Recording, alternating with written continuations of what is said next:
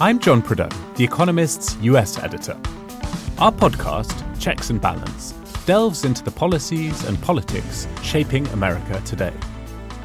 We go beyond the headlines and the histrionics, showcasing The Economist's extraordinary independent journalism to tell stories you won't hear anywhere else. Each week, we take a big theme and look in detail at the data, the ideas, and the history behind it. With the 2024 election soon upon us, we'll discuss what might convince voters to re-elect Joe Biden. Every day he sets a new record for being the oldest person ever to hold that office. If Donald Trump's legal woes will help or hinder his road back to the White House. It does set back the project of creating a republicanism without Trump. And we'll take a global view, checking in on America's relationships abroad. One thing that I've been struck by is the degree to which it pays politically for everyone just to talk really tough on China. And some of us will have fun along the way.